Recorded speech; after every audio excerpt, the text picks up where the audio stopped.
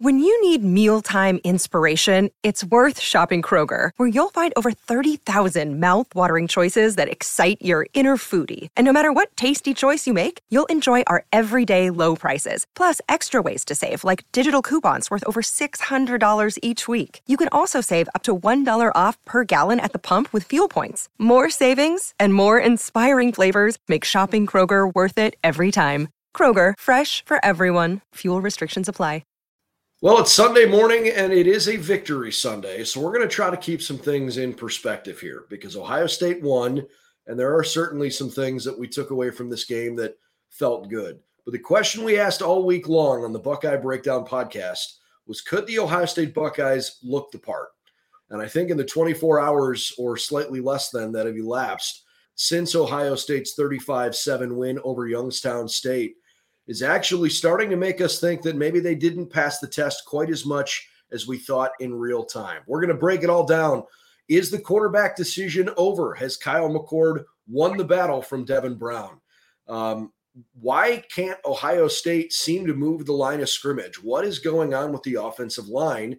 And why did the defensive line have trouble creating pressure throughout the game, but certainly in the second half? Why did the Buckeyes only score one touchdown in the second half? Got a lot to break down. We're going to get to it all here. Coming up next on Buckeye Breakdown. We've got the whole crew together as we cover Ohio State with our instant analysis from Ohio State. There's something that doesn't feel right. Unbelievable effort from him today. Is E.J. Liddell going to crack the first team All Big Ten? I think he can be the guy. I'm not trying to start a quarterback controversy. He seems to have the durability. He certainly has the toughness. This is the question on a lot of people's minds here. Welcome to Buckeye Breakdown. Well, good morning, everybody. Happy Victory Sunday, and welcome to Buckeye Breakdown. I'm Brendan Gulick, along with Anthony Meglin. If this is the first time you're joining us, that's awesome. Thanks for doing that, and we certainly hope you'll come back regularly. We are Buckeyes now, affiliated with the Sports Illustrated Media Group. Buckeye Breakdown podcast streams live every weekday morning at 7 a.m. We have a ton of coverage scattered throughout the day on Saturday and on Sundays, talking everything you need to know about Ohio State football. You can find all the latest news and info over on BuckeyesNow.com. But if you'd like to support the podcast, we certainly would appreciate it if you'd subscribe to the YouTube channel. And the audio-only version is posted afterward wherever you like to find your favorite shows. Anthony, yesterday, 35-7 is a convincing win, right? I mean, the game was never in jeopardy. And I think there were certainly some moments in the first half that, allowed us to take a deep breath and say, okay, this is starting to show what we think and know this team could look like. I think it's difficult when you have really high expectations for a team that's been in the college football playoff 3 of the last 4 years and has so many of those skill position players from last year's team returning. I think it is difficult for me to not be disingenuous here and not just say, hey, look, they won by 4 touchdowns again and everything's fine. I don't know that I love what I saw yesterday. And the second half in particular was a bit frustrating for me. And I think we even heard something to that effect from Denzel Burke, who said we should have whooped these guys by 50. Yeah, absolutely. I think that, it's called the 24-hour rule. You got 24 hours to kind of let a game digest and really look into the details of it. And I think you and I kind of share similar thoughts on the game after watching it. I think the tone of our post-game show yesterday, we're going to have a little bit different one here this morning because there is definitely some things that make you scratch your head, and especially when you compare it to some of the other stuff that happened around the country yesterday with teams that we hold ourselves to the standard of. When you think about Penn State now, and you think about Texas and Alabama, who squared off yesterday, and even Michigan, when you look around the country and see what those teams did, and then watch kind of how Ohio State got their win yesterday, there's some stuff that's going to make you kind of scratch your head a little bit and really think about what this team is and what this team can be moving forward. I think we learned a lot this morning after rewatching the game and kind of talking through some of the scenarios from the Buckeyes from yesterday. And frankly, Brennan, I agree with what Denzel said. He was not happy, not a happy camper, because you're supposed to throttle a team like Youngstown State. No disrespect, but you are. They're supposed to come into Ohio State Stadium and leave beat up and leave with not a close game. And the game, for all intents and purposes, wasn't close, but wasn't what it's supposed to look like from Ohio State playing an FCS opponent. So I'm looking at the official scoring drive chart from yesterday, and there are certainly some scoring drives that we're familiar with seeing, right? 3 plays, 76 yards. It was the shot play to Marvin Harrison that opened things up in the beginning of the game. Minute 20 seconds in, bang, Ohio State's got a touchdown. 2 possessions later for the Buckeyes anyways, they scored in a minute 22, 4 plays, 93 yards. They had a 5-play, 61-yard touchdown drive in the late third quarter. And yeah, they didn't play against a team that was atrocious, and they did have some moments where they had to work for it. But when Devin Brown was in the game, it felt like the offense moved a little more slowly. And when Kyle McCord was in the game, they were able to take bigger chunk plays. We'll dive into the quarterback battle in a minute. But, the Buckeyes had minute 20, minute 30, minute 22, minute 43, the minute 30 drive ended at a punt, but those other ones were all scoring drives. They also had a couple of 3-and-outs, the second drive of the game and the first drive of the second half, which was a little disappointing. I also thought the 2-minute drill was a bit frustrating, at least for me personally. I expected more out of that. Yeah. There's a lot to go through here. So why don't we start with quarterback play? Because I think that does help answer the question of this show. Why didn't the Buckeyes annihilate Youngstown State? I think Kyle showed us yesterday that he is substantially further along than Devin is. That said, I have seen comments even after yesterday's performance that said, hey, Devin is the guy. The offense moves better with Devin. They look better with him. I think he needs to be given a better chance. I just don't agree with that. And I think Devin would have a hard time telling you that he didn't get a fair shake yesterday because he played with the first team dudes in the fourth quarter. It's not like Ryan Day said, okay, good luck, go figure it out. And by the way, we're going to get you some freshman offensive linemen and our third string tight end and wide receivers 4, 5, and 6 who are all scrapping for playing time too. He was out there with the first team group of guys. Yeah, absolutely. And I think you bring a certain perspective to this quarterback battle. I know you've been, kind of banging the Kyle McCord drum for a while because you've seen it. You've been covering. For me, I came in with a fresh perspective. Starting, let's rewind 3 weeks for me, rewind a couple months for me. Like, hey, when I came into this, when we started, doing our podcast, I was like, okay, this is an even quarterback battle. And you could take someone like me who sees it for the first time and watch that game yesterday and be like, these two guys aren't on the same level. They're both good, but the offense does not operate on the same level when they're on the field. You look at Kyle's play, and I think he looked good. I thought he looked really well yesterday. He played really well too. And I'm like, hey, this is – for anybody with 2 eyes, like this is Kyle McCord's team. Like you can't watch yesterday's game and be like, okay, the offense ran very similarly when both of these guys in there, even to warrant another week of a competition. Like you couldn't convince me that at all because I thought Kyle actually looked really well and did it in some different situations. I thought on third down he played okay. I thought there were some big throws on third down. There were some big throws backed up. I referenced one yesterday. The coming out when you're backed up inside your own 10, it's called coming out. He hit Marvin across the middle. I thought Marvin made a great catch on it, but it was still a good throw. I think at one point Kyle was like 6 of 8 for 180 yards. Yes, 2 of them were huge plays, but I thought he played really well and took a step in the right direction. And then you flip it over to when Devin played, and it just looked so disjointed.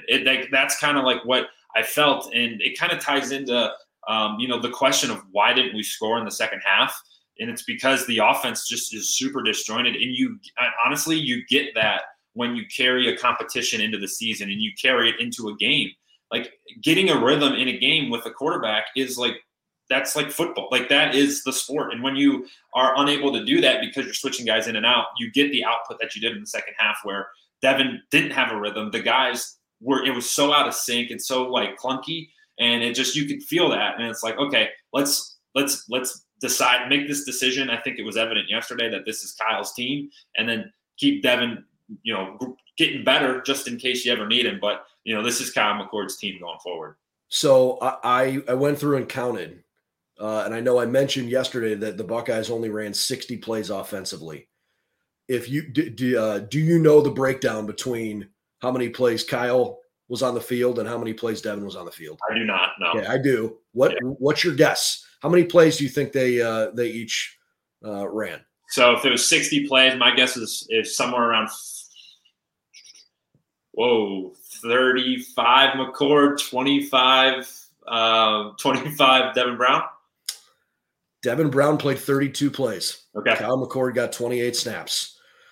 So in fewer snaps, the offense looked more efficient and more explosive under Kyle. Now, I don't want to just bury Devin, because last week he got a quick 3 and out and then didn't really play until it was garbage time late, and you couldn't really evaluate much from there. So I almost feel like, okay, let's just forget that last week against Indiana and let's start judging Devin now versus maybe where Kyle was last week. I still think that what we saw from Kyle last week in the first half had better bright spots and fewer bad moments than what we saw from Devin yesterday. They are, I don't even know if I want to say that they are as different as everybody's making them out to be, because, it sounded like Devin Brown was this super athletic, mobile running quarterback that also has a great arm. And I'm not trying to dog the guy. He's a really good player. Right. I just don't think he's clearly the better guy in this, in this quarterback battle right now. And I think Ohio State, part of the reason why they didn't annihilate Youngstown State was because the offense didn't look as good under him yesterday. I thought he played like he was pressing, because he probably saw Kyle McCord lead the team on several touchdown drives. The Buckeyes had 5 scores. The 3 passing touchdowns all came from Kyle, and the 2 running touchdowns came when Devin was on the field. And it's not as though Devin never had a chance to throw the football. Maybe the play calling is a little bit different because the coaching staff thinks he's got a different skill set, so they want to use him more as a runner. I mean, I guess I would buy that. He was 7 of 13 through the air, and I don't know the exact well, I guess you could do the math, right? If he had 32 plays that he was on the field for and he threw 13 times, so that means they ran at 19? Yep. 19 runs when Devin was on the field, and they only had 8 running plays when Kyle was on the field. So they were more than twice as likely to run the ball when Devin was on the field. But he still had 13 passing attempts, and he missed Emeka Egbuka on a short, shallow cross that I think would have been a touchdown. He missed Carnell Tate in the end zone, which would have been a touchdown. Now, in one of those drives, ultimately they scored anyways, but one of them they didn't. The Carnell Tate miss ended up being a turnover on downs, and we'll get to that later. So I don't know. I just think we are starting to see enough of a body of work that I think Kyle's the guy. I don't blame Ryan Day for not making a statement in the heat of the moment, the emotions of a postgame. And I think maybe Ryan is probably going to see the same thing that we saw there. But I also don't know that I expect Ryan to just come out on Tuesday and say, that's our guy. I think they're going to just start making those adjustments where Kyle's going to get more and more meaningful snaps, and Devin will play late in next week's game if it warrants it. Because I also would add to that, there's still development that Devin Brown needs to do. He's going to be a good player. I agree with you. That shouldn't get lost in this conversation, because I think with Kyle McCord is he's been in the program, he knows the stuff, and he looks like the more mature guy. On last Saturday against Indiana, you could argue that he didn't look the way he should have. Yesterday, he took care of business, kind of did what he needed to do, and you could sense the maturity in that. Hey, they're an inferior opponent. We need to look good, and we did. With Devin, there's still development that needs to happen. The dude he's a kind of a freaky dude. He's huge. He can throw it real well. He can move. I would add to your stat breakdown there of the 19 rushes that Ohio State had, 6 of them were Devin Brown carries. So factor that in as well, because when he's in, like, he's a running threat, and they use him to run the football, which is great. And I think he will be very good. I just think for right now, where this team's at and what they need, a lot of people make this comparison. Like, they just need Kyle McCord to keep the Lamborghini straight. Like, this offense is a sports car. It is legit everywhere on the outside. But you just need someone to keep that thing within the white lines and not banging off the walls. And I think for this year, Kyle McCord gives you the best opportunity to do that, with the ability he can make some throws, man. He's an athletic kid. I mean, he can move. It's not like he can't get out of the pocket. Correct. But he can do enough, and he can make some throws down the field too, which is encouraging. So, it's not a knock on Devin Brown that he's not ready yet, but continue to develop him. But I think this is clearly a Kyle McCord team. Another day is here, and you're ready for it. What to wear? Check. Breakfast, lunch, and dinner? Check. Planning for what's next and how to save for it? That's where Bank of America can help. For your financial to-dos, Bank of America has experts ready to help get you closer to your goals. Get started at one of our local financial centers or 24/7 in our mobile banking app. Find a location near you at bankofamerica.com/talktous. What would you like the power to do? Mobile banking requires downloading the app and is only available for select devices. Message and data rates may apply. Bank of America NA, member FDIC. All right, so I'm gonna follow your sports car analogy as we change to the next topic here. If you think the offense is a sports car, if it's a Lamborghini, because you got Marvin Harrison and you got Emeka Egbuka and you've got Travion Henderson, who ran hard yesterday despite some smaller opportunities. You got a lot of flash. I want to know what's under the hood. What's the engine look like? Because right now, the engine that should make this offense click, in my opinion, is the offensive line, the ability to move the line of scrimmage so that you can run the ball effectively. And right now, I wonder if the engine is a true Lamborghini engine. Yeah, because I think they're not terrible, right? This isn't embarrassing. It's not like your quarterback's getting drilled all the time. But we're 2 weeks into it now, and Indiana's defensive line, I genuinely think, is improved. Youngstown State is a team that you should push around. They are literally here because you're paying them a couple $1 million to lose in a glorified scrimmage. And I don't know if it's a mentality thing in the second half where they just figured, we're going to cruise, we're not going to get hurt, whatever. I don't want to call out individual guys for effort. I don't think that's fair. Mm-hmm. But I don't know that I see enough like nastiness in the trenches, kind of on both sides of the ball. But we'll talk about the offensive line here for a moment. You should not have a problem moving the line of scrimmage north and south against an FCS opponent, period. Period. End of story. And honestly, you were on it yesterday when we were texting during the game. You're like, hey, I don't know about, some of the stuff up front. And I was like, I wasn't sure. Wasn't quite sure. Then you go back and watch it and you're like, that was yesterday's performance, honestly, was not a bit discouraging. It was very discouraging from my perspective. And like you said, never from an effort standpoint would I criticize. I think that, that's totally unfair to do. But I think from an execution standpoint, there's a lot to be desired from those guys. And the way you can quantify it, because it's so hard. Like, we live in such a stats world, especially as fans and, us covering the team. That's like, okay, quarterback played bad today. He was X for Z throwing the ball for Y yards, right?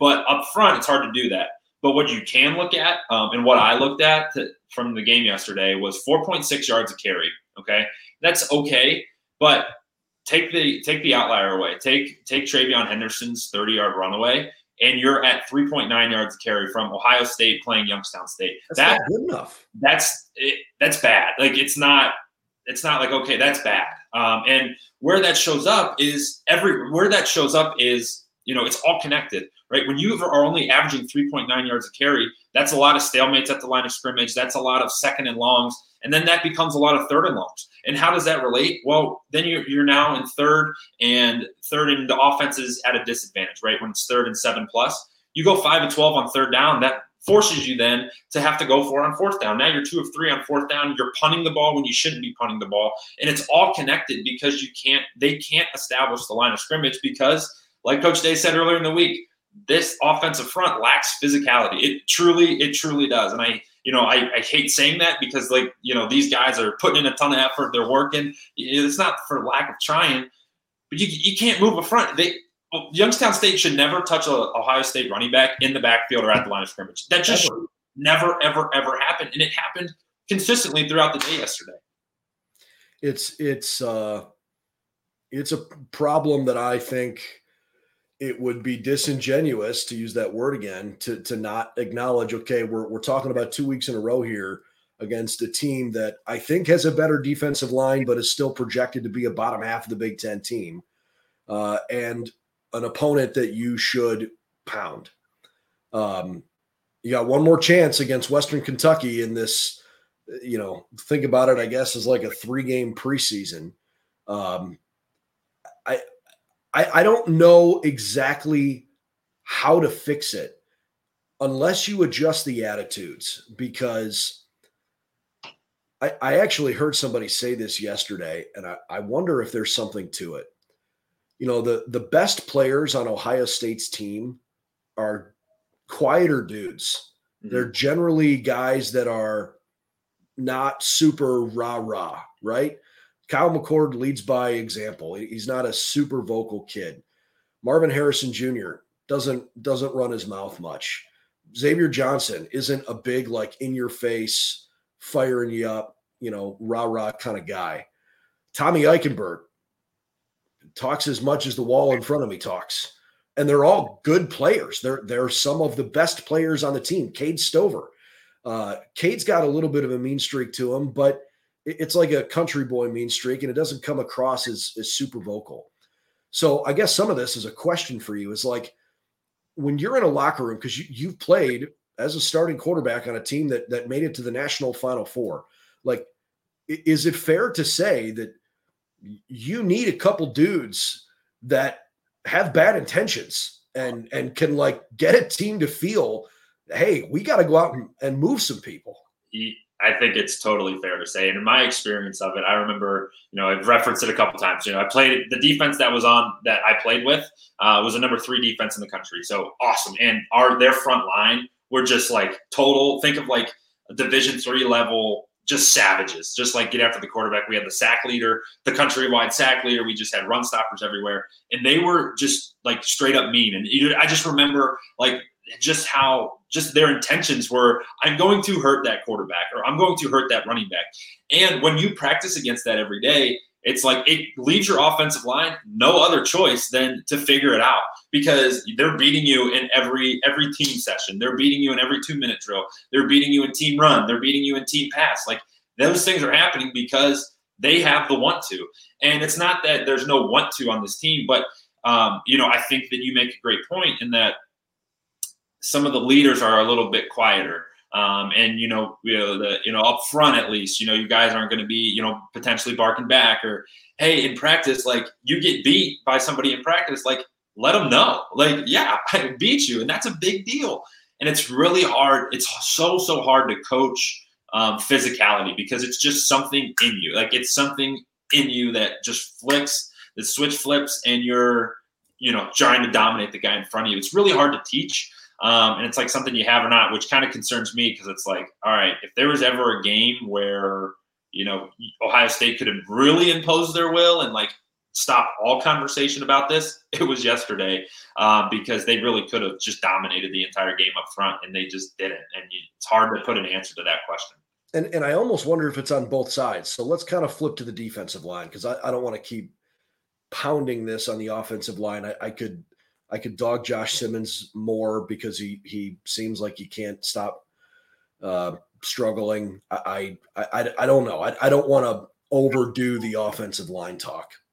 So let's switch to the defensive line for a second here, because I think maybe it's a little unfair to say they created no pressure if you watch the game through an objective lens where you say, hey, Youngstown State was like, snap the ball 1 second out of his hand. Like, they were running 5-yard outs a lot. And to Mitch Davidson's credit, especially on that opening drive that was, aided by one big chunk play, but outside of that, still it was a bunch of quicker throws, especially if they were throwing Igbinison's way to the field side. It's probably hard to create a ton of pressure when the quarterback is just balls out of their hands so quick. Well, nevertheless, just to pull up the stats to back this up, Ohio State had 3 tackles for loss against a team that was on the field for 34 minutes. And, they registered, was it 1, 2, I guess it was technically 2 sacks. They brought Tommy on a blitz once that worked. But it felt like early in the game, the only way they were getting pressure on Youngstown State was if they brought a blitz, and it opened up the secondary to being in some one-on-ones that were frustrating, and that actually led to Cam Martinez getting beat. So then they made a decision, all right, we're not going to bring as much pressure, trust our defensive line to get home, and that eliminated the problem of getting beat over the top, but they were never actually creating much havoc. Right, and I think to your first initial point about the quickness of the ball being released, like the sack situation is honestly, after watching it, nothing that concerns me. And I think this is a great question. Like Sawyer not bringing it at all, like concerned about the defensive ends. And if we're talking about getting to the quarterback, I think yesterday is a really tough barometer on it, because just go back and watch, even on YouTube, like the highlights, like a 5-second or a 5-minute video of just the cut-ups. You would see that, when Youngstown State had the football, it was snap, throw. And not only is that hard to get to, Brennan, that's how you coach. That's how they go into the week. Like, that's their game plan. Like, hey, we're ditching the numbers 2, 3, 4, and 5 in the progression. And it is, hey, what you're looking one way and you're making a throw. That's a consistent theme throughout the day yesterday. And you think about that big chunk play up the sidelines. Not only, I thought it was good coverage. I thought it was a perfect football. And like sometimes, they say it all the time, like a perfect ball beats great coverage 10 times out of 10. And it was. And that's going to happen. That's not a concern of mine. But, I think game plan wise, they're like, hey, Ohio State's defensive front is good. We're not going to let them make a factor because they can change the game now. So we're maybe just looking at 1 or 2 guys and you make a decision. And that doesn't necessarily mean it's all quick throws, like short throws, like 5 yards or 6-yard throws. A lot of it could be deep stuff, but you're looking at one guy, you're taking a 3-step drop, your third foot hits the ground, and that ball's flying. So I'm less concerned about that. Kind of what concerns me when we talk about the defensive and the physicality of the defense is, we watched a couple games around the country yesterday, and I specifically think of the game last night, like Texas and Alabama. Like, I'm sitting on my couch and I could feel those 2 teams. Like, those dudes were hitting. Up front were hitting. Their second level were bringing the punch. Even their third level guys, their corners and safeties, were stuffing their nose in there on the run game. And that was both with Texas and with Alabama. And you just didn't really see that yesterday. Like, I thought it was pretty sound from our defense, but it wasn't physical. Like, it wasn't, the linebackers coming up and pushing a running back backwards or hitting him in the hole and just totally stonewalling them. It was, hey, maybe 2 or 3 yards and kind of a scrum, the guy goes down. So I think physicality on both sides of the ball is going to be the buzzword this week, because it has to improve. And look, like, again, I don't want to sound a major alarm bell here. The defense gave up 10 points combined in the first 2 games of the year. It's not like they've been gashed repeatedly. It's not like the defensive line has been atrocious and been pushed around like crazy. I think Caden Curry's looked pretty good. I'd like to see him more. Kenyatta Jackson, in his limited snaps, I like what I've seen from him. I just have really high expectations from JT Tuimoloau and from Jack Sawyer, because those guys came in as not just 5-star guys, but like the best 5 stars in their class kind of guys. Jack was the first commit under Ryan Day, and JT Tuimoloau extended his search during his commitment or his recruiting time, extended it a long time because there was some COVID stuff going on, and he wanted to make sure he felt like it was the perfect fit. And Ohio State was willing to wait with him because they thought they were going to get him, and they did. And I mean, what he did at Penn State last year was one of the single best individual defensive performances I've ever seen. You know it's there. I wonder if these first couple games are putting some things on tape for all of Ohio State's future opponents of, hey, here's the game plan. Keep the ball. If you want to beat Ohio State, don't let their offense get on the field for very long. Marvin Harrison can't score if he's not out there. And the new clock rules encourage Ohio State's opponents to bleed the clock. And in 2 straight games, that's exactly what's happened. Ohio State's had 19 possessions in 2 games. That's alarming. That is not very many. And I don't think it's so much a how many plays have they run thing, the way Ryan Day has been kind of stuck on that. But they are getting fewer possessions. I looked this up on the play-by-play to make sure I was right here. In the third quarter, Youngstown State got the ball first, and their first drive of the third quarter was 7.5 minutes long. Ohio State got the ball back and went 3 and out and punted, and Youngstown State didn't give it back to the Buckeyes until there was 3 minutes and 23 seconds left to go in the third quarter. I mean, it's a 15-minute clock, and it felt like that quarter took 22 minutes, like actual time. It flew by.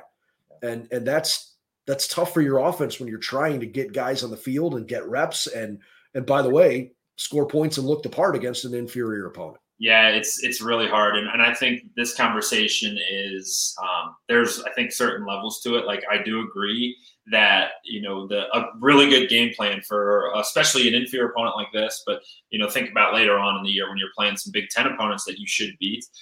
They will certainly employ something like this where it's like, hey, if you can milk the clock, that's great. It's really hard to do against Ohio State still. But that's really great. But you put a 7.5-minute drive to put it that way. If Ohio State's on the field for 4 minutes out of a 15-minute quarter, that's certainly a win.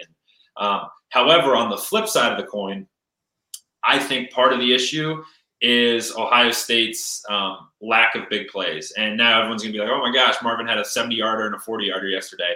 I think outside of Marvin Harrison Jr., there's not much of a big play threat on that Ohio State offense. And, I think Emeka and Trey are maybe not to Marv's caliber, but yeah. Emeka in space and Trey in space can be pretty dynamic. And Emeka had that 4th and 3 or it was 4th and 2 maybe in a 30-yard touchdown. I think is really good. But I think Trey has the ability to, but what Travion needs is the offensive line to give him a little bit of a hole to do so. So the things that concerned me from the lack of possessions yesterday were 2 drives. And they were both when Ohio State had the ball. The biggest one, there was an 11-play, 90-yard drive, which is a great touchdown drive. That's pretty good. At the end of the game, there was a 13-play, 81-yard drive that netted 0 points. That is unacceptable. That ends in turnover on downs. That was one where it was scored a touchdown. We had to come back on a holding, and then some stuff happened where we didn't get it on 4th down. The biggest one where I'm like, this is a problem, is a 13-play, 60-yard drive. So think of that as getting the ball on the minus 40-yard line. So you just right outside of midfield, and you only have 60 yards to go. What Ohio State team in the last 5 or 6 years takes 13 plays to get a touchdown on that drive? Not many, right? Not many at all. And that can be a combination of things, right? You're not moving the ball up front. You're not being able to run the football, but making it really challenging. But hey, that factors into it. When you take 13 plays in 4.5 minutes to go 60 yards, that kind of factors into it. And by the way, that was Devin Brown's first drive, and the drive was extended by Youngstown State penalties. Yep. So it should have stalled. Youngstown State kind of kept them in it. All the more reason why, circling back to what we talked about earlier, I just felt like anybody who was watching this game, there was not nearly as much clunkiness when Kyle was out there than there was when Devin led the way. It didn't look nearly as smooth. Yeah, it just didn't. And all of it's connected. And yes, I think that the new clock rules do factor into it. It's almost like you're watching an NFL game, right? Like where the clock never stops and it's moving, it goes very quickly. However, you look across the country and there's teams scoring a bunch of points. And that's kind of where I'm like, I'm with you and I'm with Ryan. I get it, but other teams aren't having trouble throwing up big numbers. Mm-hmm. So figure it out. Yeah, Penn State yesterday, 63 points against Delaware. Even the game last night the last night game, Texas-Alabama was like clunky, and then boom, big play, and they ended up scoring a bunch of points.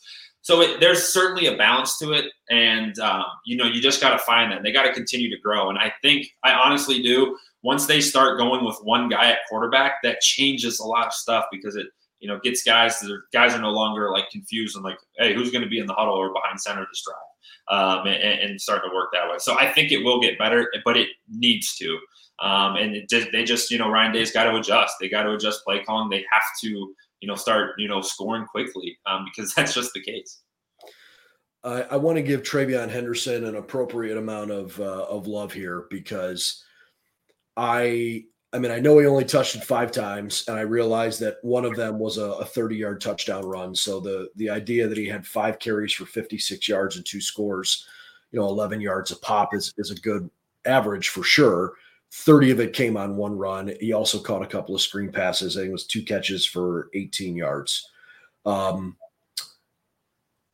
thought Travion ran yesterday like he heard and read what was said all week about Chip Trayanum is running back 1. I thought Travion ran really hard, and actually I was disappointed for him that he didn't get more touches because I think you can see that he is healthy and he's got the experience. He was as healthy as he was as a freshman, but now he's 2 years, more into the rhythm and the flow of an offense and how he can go attack.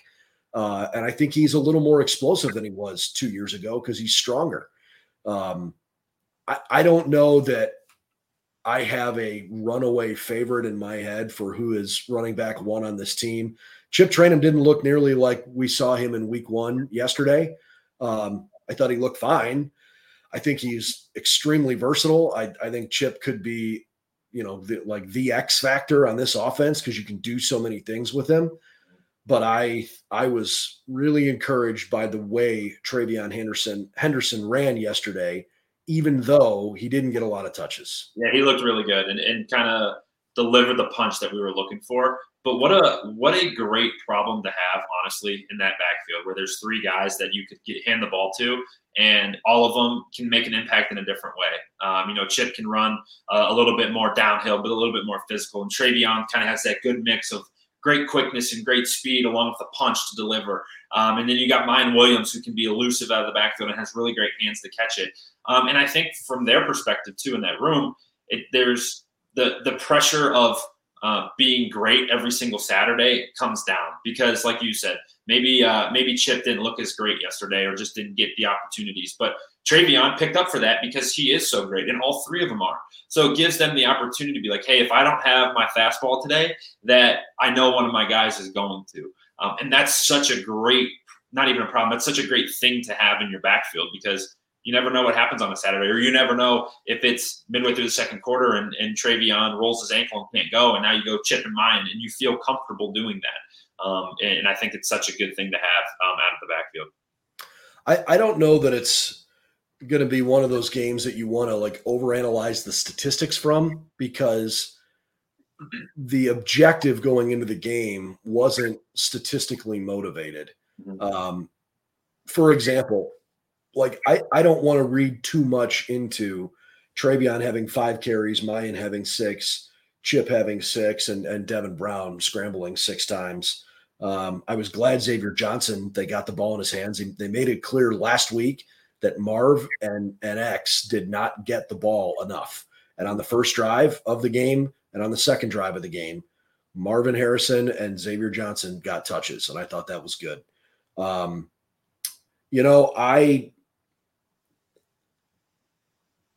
I think it's going to be difficult for Ryan Day to have guys put up gaudy numbers if he is as hell-bent on evening out playing time as he says he is, right? I mean, in every press conference, he talks about these guys deserve to play. They're good.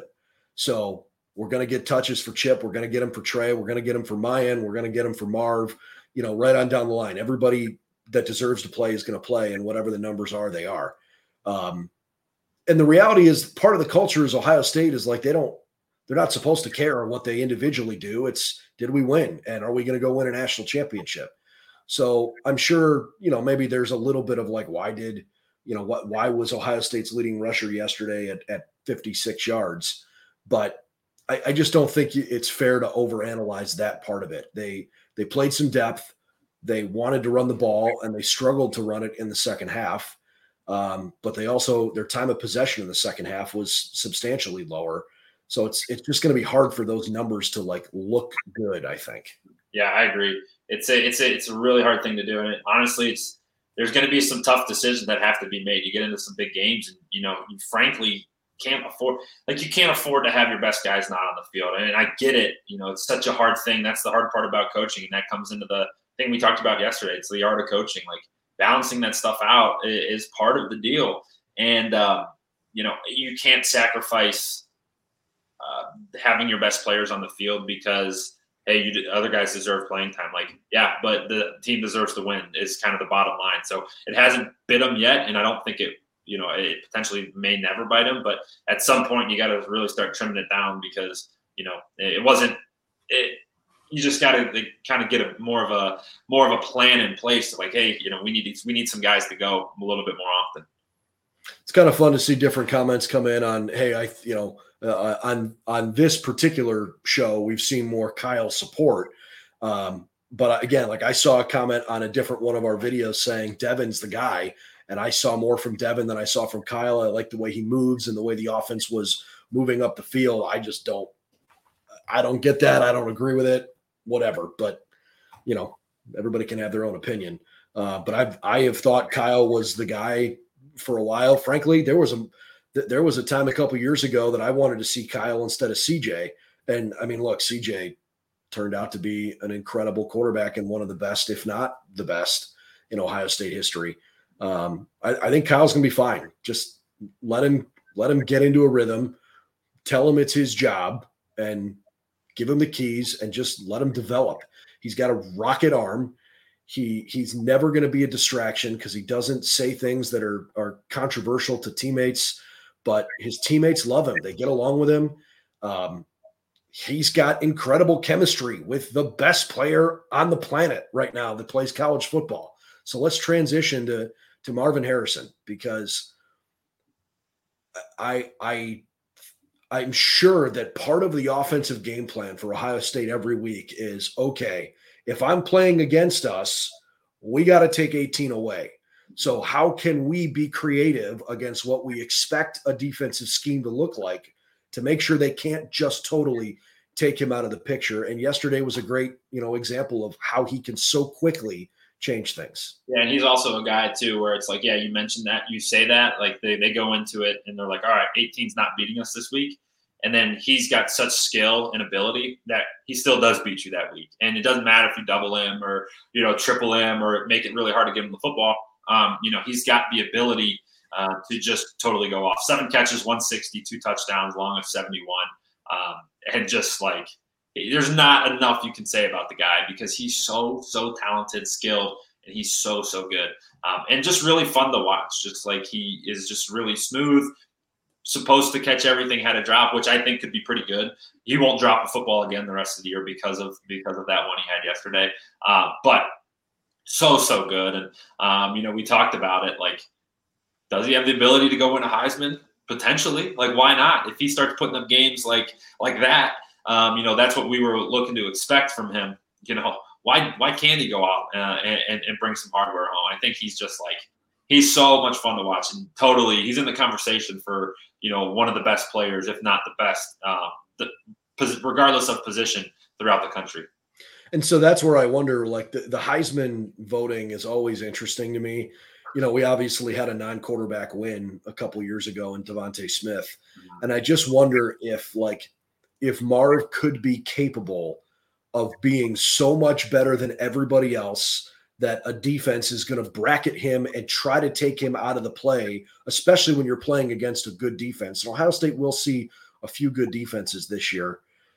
If he doesn't have a bunch of games where he puts up numbers like he did yesterday, could he be that much better in a Heisman voters' eyes that they like look past the statistics and say, yeah, I know he only had whatever the numbers are, but like that's the guy. I wonder, because honestly, the way he plays, like he is unquestionably going to be a top 3 pick in the draft. And I think it's not out of the realm of possibility he could be the number 1 pick taken, depending on who's actually at the top of the board. Yeah, absolutely. From a hardware perspective, like I think it's tough. I think the Heisman is really, really hard. Like obviously Devontae Smith a couple years ago, but it's become such a quarterback award where it make it really challenging. But there's no reason he couldn't. You never know what this year is going to hold for him.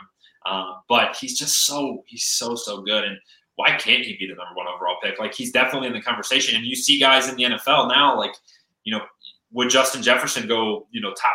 Would he go number 1 overall in his draft? Jamar Chase went number 5 overall. And they make they make the difference in a game in a lot of the games that they played in. So taking him 1 or 2 wouldn't be out of the question. And with the way that the draft's going to fall this year, with the Cardinals potentially having 1 and 2, I would not be surprised that if he does go, 1, 2, or even 3. So Devin Perry jumps in here and says, as good as Marv is, I don't see the Heisman for him. As crazy as it sounds, Shedeur has a good shot at it. Obviously, he's talking, if you're not familiar with the quarterback at Colorado, Deion's kid. He's looked pretty darn good. He got like 900 passing yards in 2 games? That's not too shabby. Although, did Colorado's fans really rush the field yesterday? You're 2-0, man. Chill out. I know you matched last year's win total in the first 2 games of the year, and there's so much hype around the program, and College Game Day's going there, and I think Fox Big Noon Kickoff's going to be there for the 3rd week in a row. Like, I guess that's the Deion effect. It is. I want to see them play against some good teams before I buy in, because Nebraska's reputation, is what it is. We'll just put it that way. Yeah. Quick note on the Buffs. They got 3-game stretch here. Colorado State, which is still an ant game, but then they go Oregon, USC. So you're going to get your they're certainly going to be in the spotlight for the next 3 weeks, but if they can go and look good in those games and even win a couple of them, I think that bodes well for them. But I think to the Heisman conversation, there's so many really, really good players, and there's a good handful of really good quarterbacks. I mean, Caleb Williams, he plays late at night, but he's ripping it all over the field. He looks awesome. Obviously, Shedeur looks great. And there's just some good ones. Drew Aller at Penn State looks really, really good. Even J.J. McCarthy at Michigan's had a couple good games. So it'll be really tough for him to get that Heisman Trophy, but there's nothing that you can't convince me he's not a top 5 player, even a top 3 player in the country. I don't know that I felt this way after week 1, but I'm pretty sure I am starting to validate these thoughts and feelings now after seeing this team for 2 weeks. There's time to grow. They need to grow, and I think they can, but I'm a little nervous about Penn State, and I am nervous again about Michigan. Penn State looks really good. Penn State might be better than Michigan is. Yeah, Drew Aller. They can run. Yeah, for sure. They've got 2 really good running backs, but Drew is a very good quarterback. I think this is James Franklin's best team. I'm glad that this is not a whiteout year at night in Happy Valley. That would not be a fun environment. Yeah, Drew Aller changes the complexion of that team. Like, you think of that team with Sean Clifford last year, and they just kind of lacked a little bit. Like, you never were totally scared of them because, I thought Sean Clifford had a certain number of handicaps where, he's never going to be the reason you win a game, but he'll play well enough to get you a win. Drew Aller he's got that superstar feel to him where it's like, hey, everything could be going wrong, but I'm going to put the team on my back and win you a football game. He's so smart. He's unbelievably athletic, and he throws such a good football. And they're really good, I think. And then, Michigan looks really good. Penn State's going to be – they're the real deal. I mean, look, Ohio State is capable of winning both those games. I'm not saying we're doomed.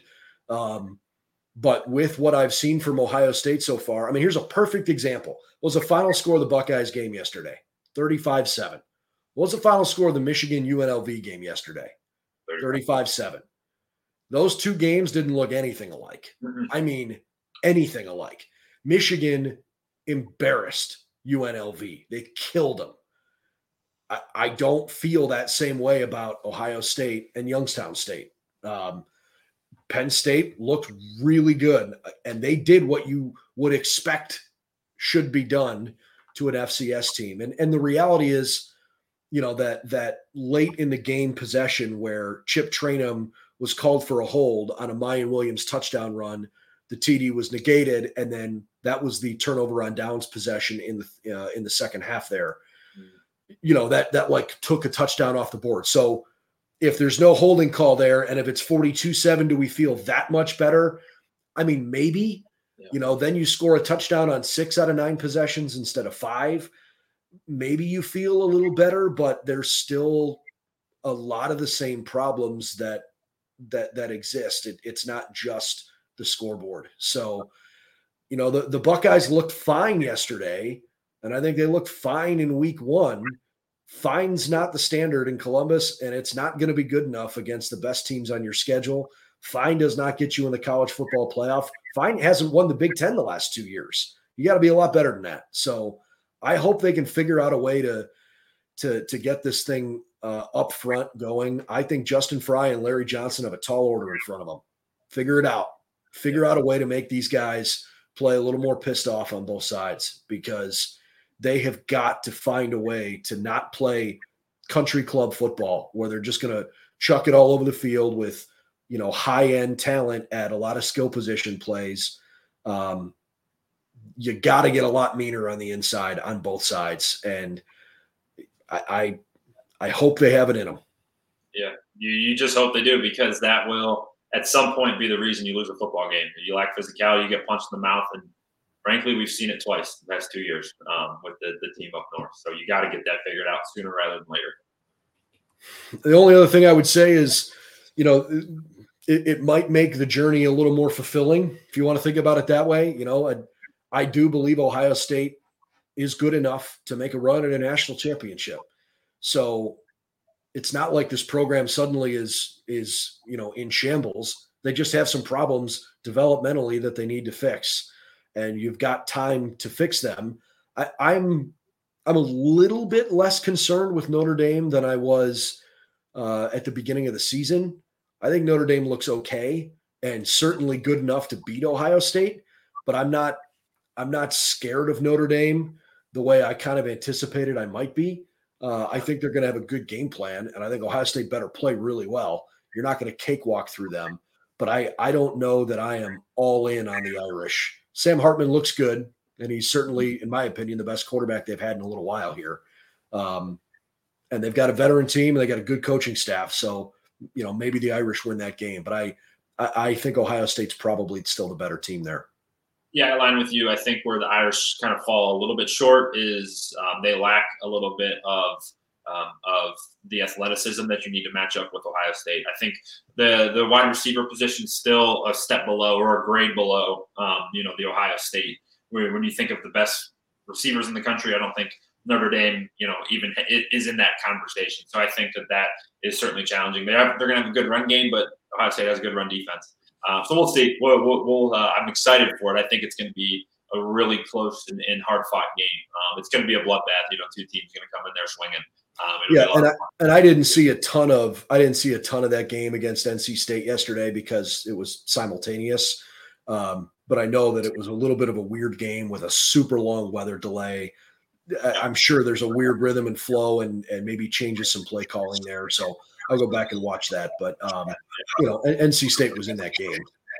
They were. Yeah, they were. It was a weird day, weird game. But, you play a team with a good quarterback. You got to be on your P's and Q's. And Notre Dame does have a really good running game. So, but I think that Ohio State will match up pretty well with the Irish. But it still, you don't show up and Notre Dame. One thing about Notre Dame is they are physical attack. Like they will come. Their linebackers play hard. Their defensive line plays hard. Their offensive line run like mean.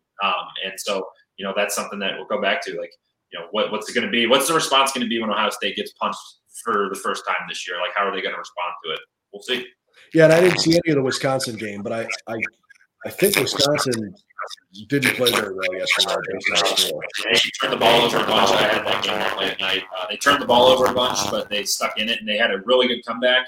It was a little bit of too little, too late type of situation where they made the comeback, and then they just couldn't finish it. They were right there. They couldn't finish it. It was a really bad loss for the Badgers. It really was. But that's still going to be a game where, hey, you better come ready to play because they're going to be ready to go at you. No doubt.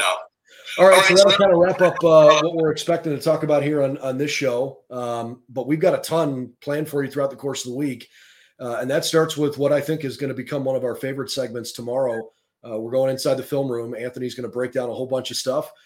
Anything you want to preview? What can we expect tomorrow? Yeah, we're going to hit some we're going to get to the defensive side tomorrow a little bit. I think there was some good stuff from our defense. We're going to take a look at some of the big plays on offense.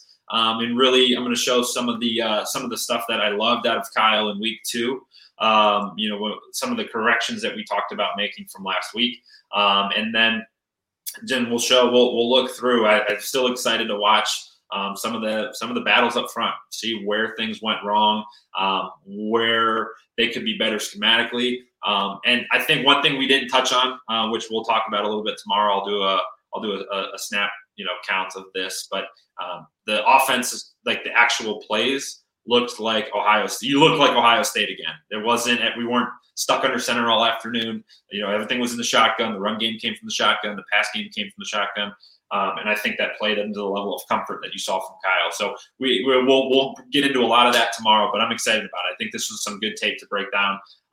And I'll mention it again tomorrow. Appreciate everybody who watched and gave some constructive feedback on how to get better.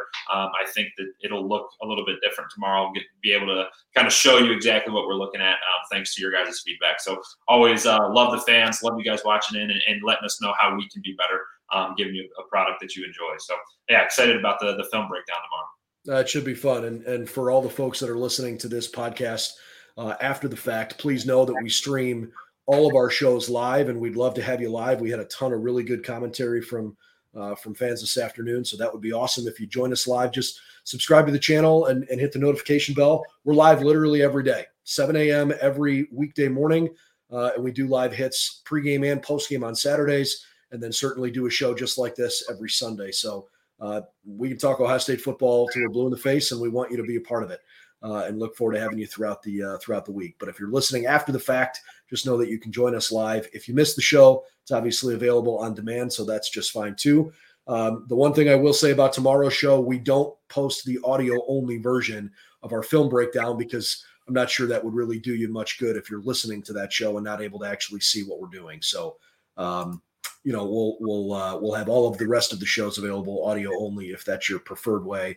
If you don't want to look at us, which, by the way, the comment of the day I didn't put on screen.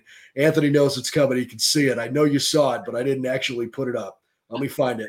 It came from Devin Perry, who said here it is. This is my first time on this channel, and this Anthony guy looks like he might be Ryan Day's son or younger brother.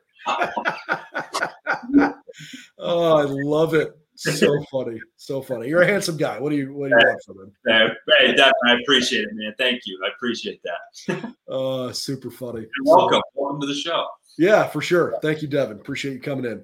All right. BuckeyesNow.com for all the latest news and info on the team. You check it out there. We're part of the Sports Illustrated Media Group and look forward to continuing our coverage here throughout the course of the season. Ohio State's 2-0, and there's reason to be happy about it being 2-0, but it's a 2-0 team with a lot of work to do, and they've got a team coming to town that really wants to throw the football and remarkably well protects the quarterback, considering how often they throw it. Western Kentucky coming to Columbus next week. But before we start our Western Kentucky previews, we'll break down some film tomorrow and look forward to seeing you then. For Anthony Meglin, I'm Brendan Gulick. Happy Sunday. Enjoy the first week of the NFL. And keep in mind that the Buckeyes are 2-0. The sky's not falling. It's okay. And this team will still continue to develop. See you tomorrow.